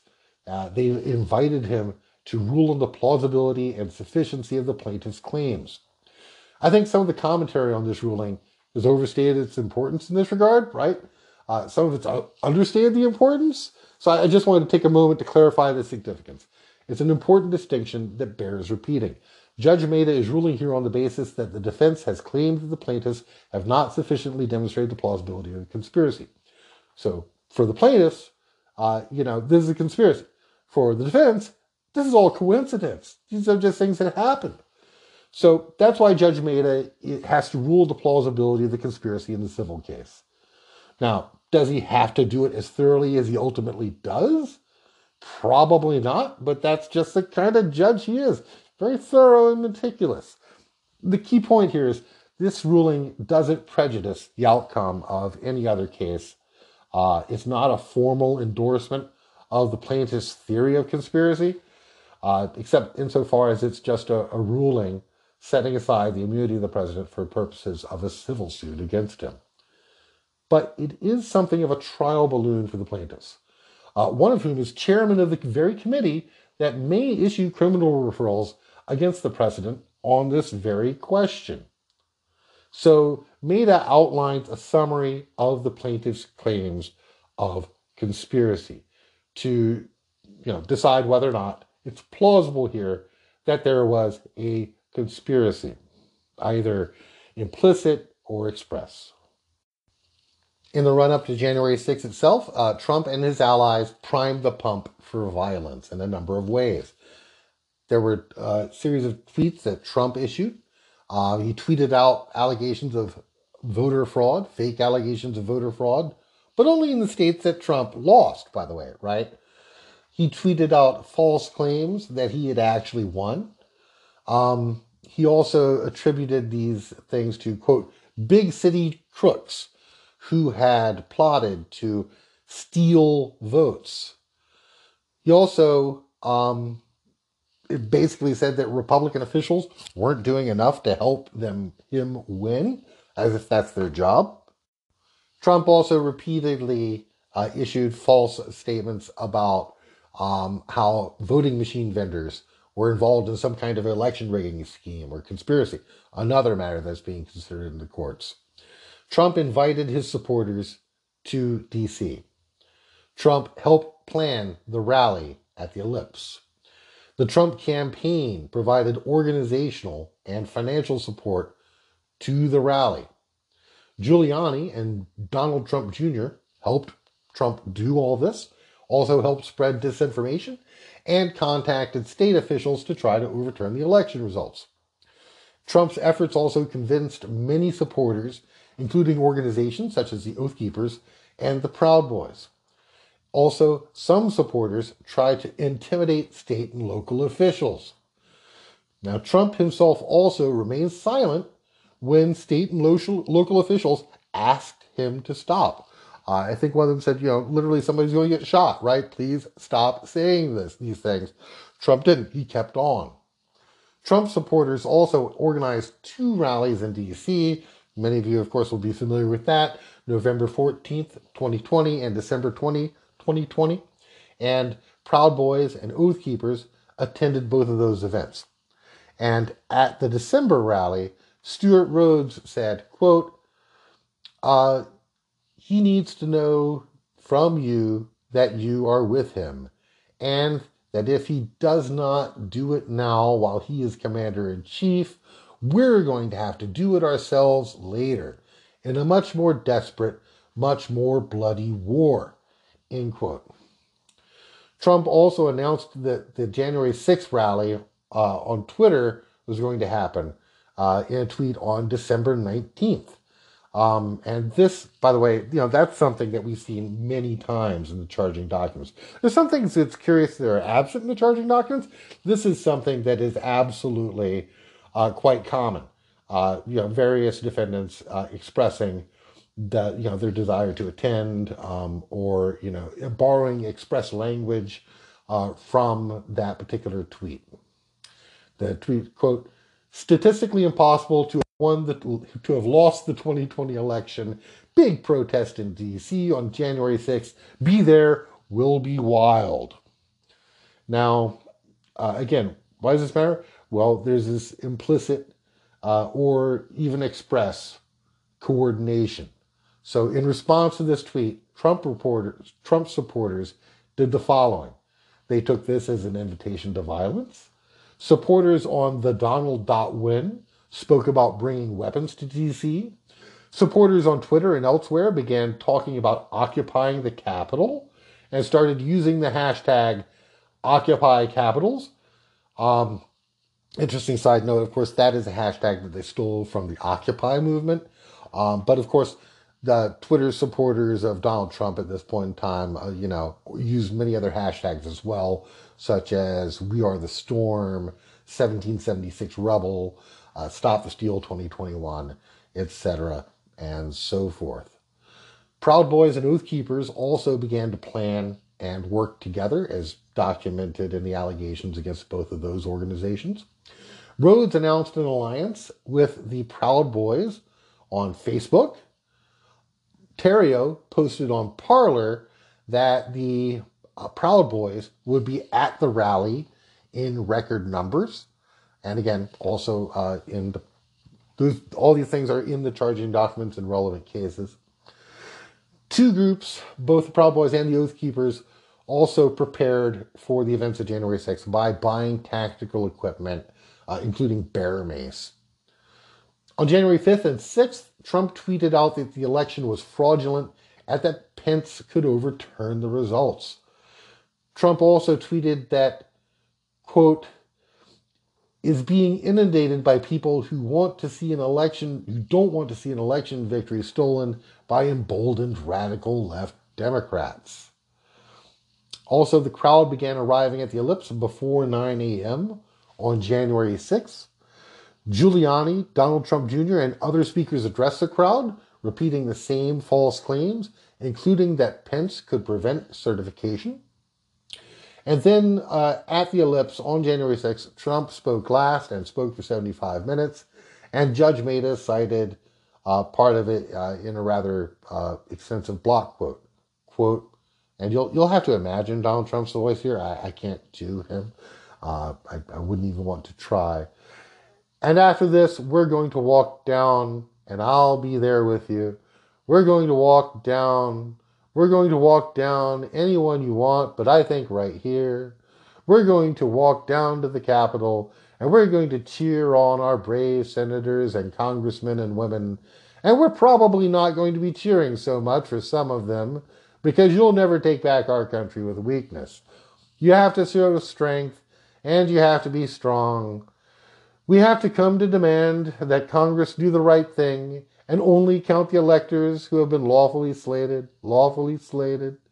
I know that everyone here will soon be marching over to the Capitol building to peacefully and patriotically make your voices heard. Today we will see whether Republicans stand strong for integrity of our elections, but whether or not they stand strong for our country. Yeah. So, and what Maida has to say about that, of course, is, quote, the president's call for a march to the Capitol was not, however, authorized. It was something that he and his campaign had devised. Again, another element of the conspiracy. Maida notes that the permit for the rally at the Ellipse specifically read, quote, this permit does not authorize a march from the Ellipse. At the Ellipse, the crowd began various chants. Storm the Capitol, invade the Capitol building, take the Capitol right now, fight like hell, and fight for Trump. So again, more coordinated action. Judge Maida again quotes directly from the conclusion of Trump's speech, citing it again in a block quote. So we're going to walk down Pennsylvania Avenue, and we're going to the Capitol, and we're going to try to give the Democrats are hopeless. They're never voting for anything, but we're going to try to give our Republicans, the weak ones, because the strong ones don't need any of our help. We're going to try to give them the kind of pride and boldness they need to take back our country. So let's walk down Pennsylvania Avenue. End quote. So that was from the very end of Trump's speech. And before Trump was done, of course, the Proud Boys had already reached the outer perimeter. And also in Maida's description, if you're familiar, the milkshake quote, where he says, quote, let's take the fucking Capitol. That makes it in here. So nice recognition of milkshake there. Although there's actually a little bit in response to that where Maida gets it slightly wrong. But, I don't know how many times you've seen the video. Anyway, also, they had broken through the outer barricades by the time the main mob arrived, the Proud Boys had, and eventually they overwhelmed the police and entered the building. Also, the mob itself told officers various things that showed the coordination and intention on the part of the mob, such as, quote, we were invited here by the President of the United States. So that, again, they showed their coordination by saying things like, we were invited here by the President of the United States. And this particular comment, actually, that similar things that the crowd has uttered turned up a lot in the charging documents, by the way. So this can be reinforced by a whole bunch of cases that have already been admitted in federal court where they talk about the fact that, no, we're here at Trump's insistence. And again, that can be used as, evidence of a conspiracy in this context. Quoting again from Maida's description of the conspiracy, quote, some entered the House chamber and others the Speaker of the House's office, end quote. Now, that actually is curious. Maida is very careful, but anyone who's familiar with the attack on the Capitol knows that they never actually made it into the House chamber. Maida means the Senate chamber. But again, the attack on the Capitol and entering the Senate chamber, a part of the conspiracy. The Oath Keeper stacks are mentioned, as well as the passage, "We are sticking to the plan," right? There's a plan. It's a conspiracy. Also, Maida takes note that Trump didn't follow through on his promise to actually accompany the mob to the Capitol. But back in the White House, he did send the following tweet. Quote, "Mike Pence didn't have the courage to do what should have been done to protect our country and our Constitution, giving states a chance to certify a correct set of facts, not the fraudulent or inaccurate ones which they were asked to previously certify. USA demands truth." After he sent that tweet out, that tweet was read out to the mob using megaphones. Again, more conspiracy. That's direct contact, but mediated. But that's communication by Trump. And of course, anyone who's familiar with the Capitol attack knows that after that attack, after those words went out, the mob increased its intensity. Trump also called Mike Lee, looking to call Tommy Tuberville, again, trying to coordinate the obstruction of the certification of the electoral votes with members of Congress. And when McCarthy talked to Trump, he asked him to call off the mob. And Trump told him, quote, "Well, Kevin, I guess these people are more upset about the election than you are." Now, half an hour after the mob was inside, Trump also tweeted another time, quote, "Please support our Capitol Police and law enforcement. They are truly on the side of our country. Stay peaceful." Now, again, that's, okay. But, you don't get to nullify everything you've done and said by, one utterance at that point, right? Should have said that much earlier in the day. At 4:17 p.m., the video, right, which we've all seen, was released, where he says, quote, "I know your pain, I know you're hurt," and added, "We love you, you're very special, you can go home now," whatever. Again, waited all that time. And by 5:40, law enforcement had cleared the Capitol. And at 6 p.m., there's another Trump tweet. These are the things and events that happen when a sacred landslide election victory is so unceremoniously and viciously stripped away from great patriots who have been badly and unfairly treated for so long. Go home with love and in peace. Remember this day forever. And then Judge Maida concludes this litany of conspiratorial acts with the note that Congress resumed the certification process after the Capitol was cleared, and didn't conclude until 3:41 a.m. So, point of that was that is the rationale for why Maida finds this conspiracy plausible, right? That is an awful lot of coordinated action, both expressed and implied by an awfully large number of people. And, doesn't have to involve an express agreement. So the fact that President Trump is not alleged to have ever met or sat down with a Proud Boy or an Oath Keeper to hatch a plan is not dispositive. A tacit agreement, that is one that is implied or indicated but not actually expressed, is enough. The key is that the conspirators share the same general conspiratorial objective or a single plan, the essential nature and general scope of which is known to all conspirators. End quote. So, again, doesn't have to be, some document, even though, God knows there are certainly plenty of documents outlining the plan in detail. All these people were involved and in communication with one another at various points, with Trump tweeting and megaphones, Trump communicating orally, Trump communicating via social media for weeks, and members of the mob communicating with one another, members of various paramilitary gangs communicating with one another, and possibly the Trump administration itself. So these, again, are all reasons why Maida finds that a conspiracy here is, in fact, plausible. And, you could, You could cite many more actions that show that there is a group of people who are acting in concert with a single plan, the essential nature of, or general scope of which is known to all conspirators. All right. So another quote here that I wanted to point out to you from Maida's decision is this quote: "The president's January 6th rally speech can reasonably be viewed as a call for collective action. The president's regular use of the word 'we' is notable. To name just a few examples: we will not take it anymore. We will stop the steal. We will never give up. We will never concede. Um, we will. All Mike Pence has to do is to take it back to the states to recertify, and we become president.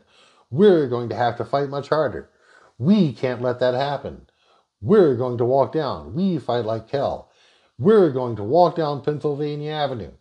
"We," used repeatedly in this context, implies that the president and rally goers will be acting together toward a common goal. That is the essence of a civil conspiracy. So Maida is agreeing here with the plaintiff's claims that there's a civil conspiracy. I think the use of the word "we" actually does a lot of work there. Maida also notes that Trump's conduct supports the ideas that there's a tacit agreement in place. Many of his messages appear to condone and authorize the illegal actions of the mob, even after they've been driven from the Capitol, right? So, despite his little video, Trump continues to condone and authorize the illegal actions of the mob. To some extent, still this day, right? So Maida also rejects the claim that the speech at the rally was intended to influence Congress. Trump's saying, well, his defense is saying, this wasn't for the crowd, this was for Congress. And Maida doesn't find that persuasive. He says it was clearly directed at the mob that came to D.C. at Trump's invitation. Again, fight like hell. Who does he mean? He means the Oath Keepers. He means the Proud Boys. He means the radicalized normies and the QAnon people. That's who he's inviting to fight like hell. And, I think there's more than that, by the way. And, I know it's my pet theory. There's quite a bit known about various persons and organizations who bust the mob to D.C. I know a lot of people like to focus on the wife of a certain justice of the Supreme Court, but many more people very directly connected to the Trump campaign and people in Trump's inner circle who took part in that. And that's all part of it. And it's something that I've looked for in all the charging documents, and it's hard to find. And I think that is the smoking gun. I'll, talk about that maybe a little more in a minute. But Maida also rejects Trump's defense claims that he instructed the crowd to, quote, act peacefully and patriotically, right? He noted all the instances of incitement that were already mentioned and, notes that the defense mentions none of these. And that, basically says that one invocation of peacefulness doesn't give you a pass on everything else. So these are all explicit. These are all proven acts. And more importantly, some of these are, they're straight out of other cases that have already been heard in the DC bench. He also notes some evidence that is maybe a little less well established at this point, but nonetheless wanted it for some reason to be inserted here at this point in his very important decision, noting claims that Trump asserted links to the Oath Keeper, that these leaks are perhaps linked, but says nonetheless that he cites evidence at discovery. So I'm curious about what Maida knows that we don't know, but again, he expects evidence to be delivered at discovery, proving links between the Oath Keepers and the Proud Boys to the Trump administration itself. Which again, why on what basis? He doesn't really provide any basis. But we'll see, right? So there's the allegation that someone from the White House appears to have spoken with the Proud Boys by phone. Again, D.C. is a small town. People talk. He's a judge. He might hear some things. I mean, that's something that we've known about publicly, right? But nonetheless, I don't know if Judge Maida is on Twitter. I don't know where he's getting this. Presumably it is from a source that will stand up in court when it is eventually, he expects it's going to be part of discovery, right? So he's gotten that information somehow. Maida also notes that there's a connection between Stone and Trump and Stone and the Oath Keepers. So, that's going to be part of discovery as well. The Oath Keepers case, of course, is coming up.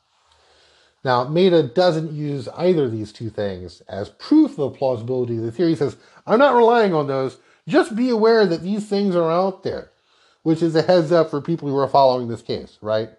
I mean, the government, has already got this information. Maida expects a discovery. And he writes, quote, discovery might prove that connection to be an important one. So why do why do we have these cases against the Oath Keepers and the Proud Boys? Oh, those are conspiracy cases. There are superseding indictments that can be issued. Now, another key claim made by Trump that would certainly be made in a defense against any criminal case is that the mob was independent of Trump and that Trump didn't coordinate with them. Maida writes, quote, that argument ignores the multiple ways in which the president interacted with his supporters, including organized groups. And here again, he refers to Hobson and the definition of a civil conspiracy, quote, a pattern of mutually supportive activity that supports a plausible conspiracy. Maida then concludes that the evidence is too thin against Giuliani or Trump Jr. to warrant their conclusion in a civil conspiracy case, but concludes by saying, to sum up, the court holds that plaintiffs have successfully pleaded a 1985 conspiracy claim against President Trump, the Oath Keepers, and Theriault. Now, that's all, that whole section, he outlines evidence that is all, taken from the plaintiffs, that's already, much of it, been admitted in court in many criminal cases against Capitol riot defendants, or have been established as facts elsewhere, or things that are known to the committee. And certainly, there's been public reporting on them. But it brings us to what I think is the most closely guarded piece of evidence against the Trumpist conspiracy. The fact that these people didn't show up just at random. Now, as I've mentioned before, I know I've gone through the entire universe of statements of fact for the various violent defenders at the Capitol. And what's striking to me is what's missing. If you look at all these documents, they almost never mention how any of these people got to D.C., or where they stayed, or how they paid for their accommodations, which is a startling omission, given the degree of specificity with regard to other facts involved in their cases. The attack was clearly premeditated. You might want to mention how people got there and what they did. It's very, very hard to find any of that in any of the charging documents. It's kind of a glaring omission. And to my mind, it could be the smoking gun that proves it all, right?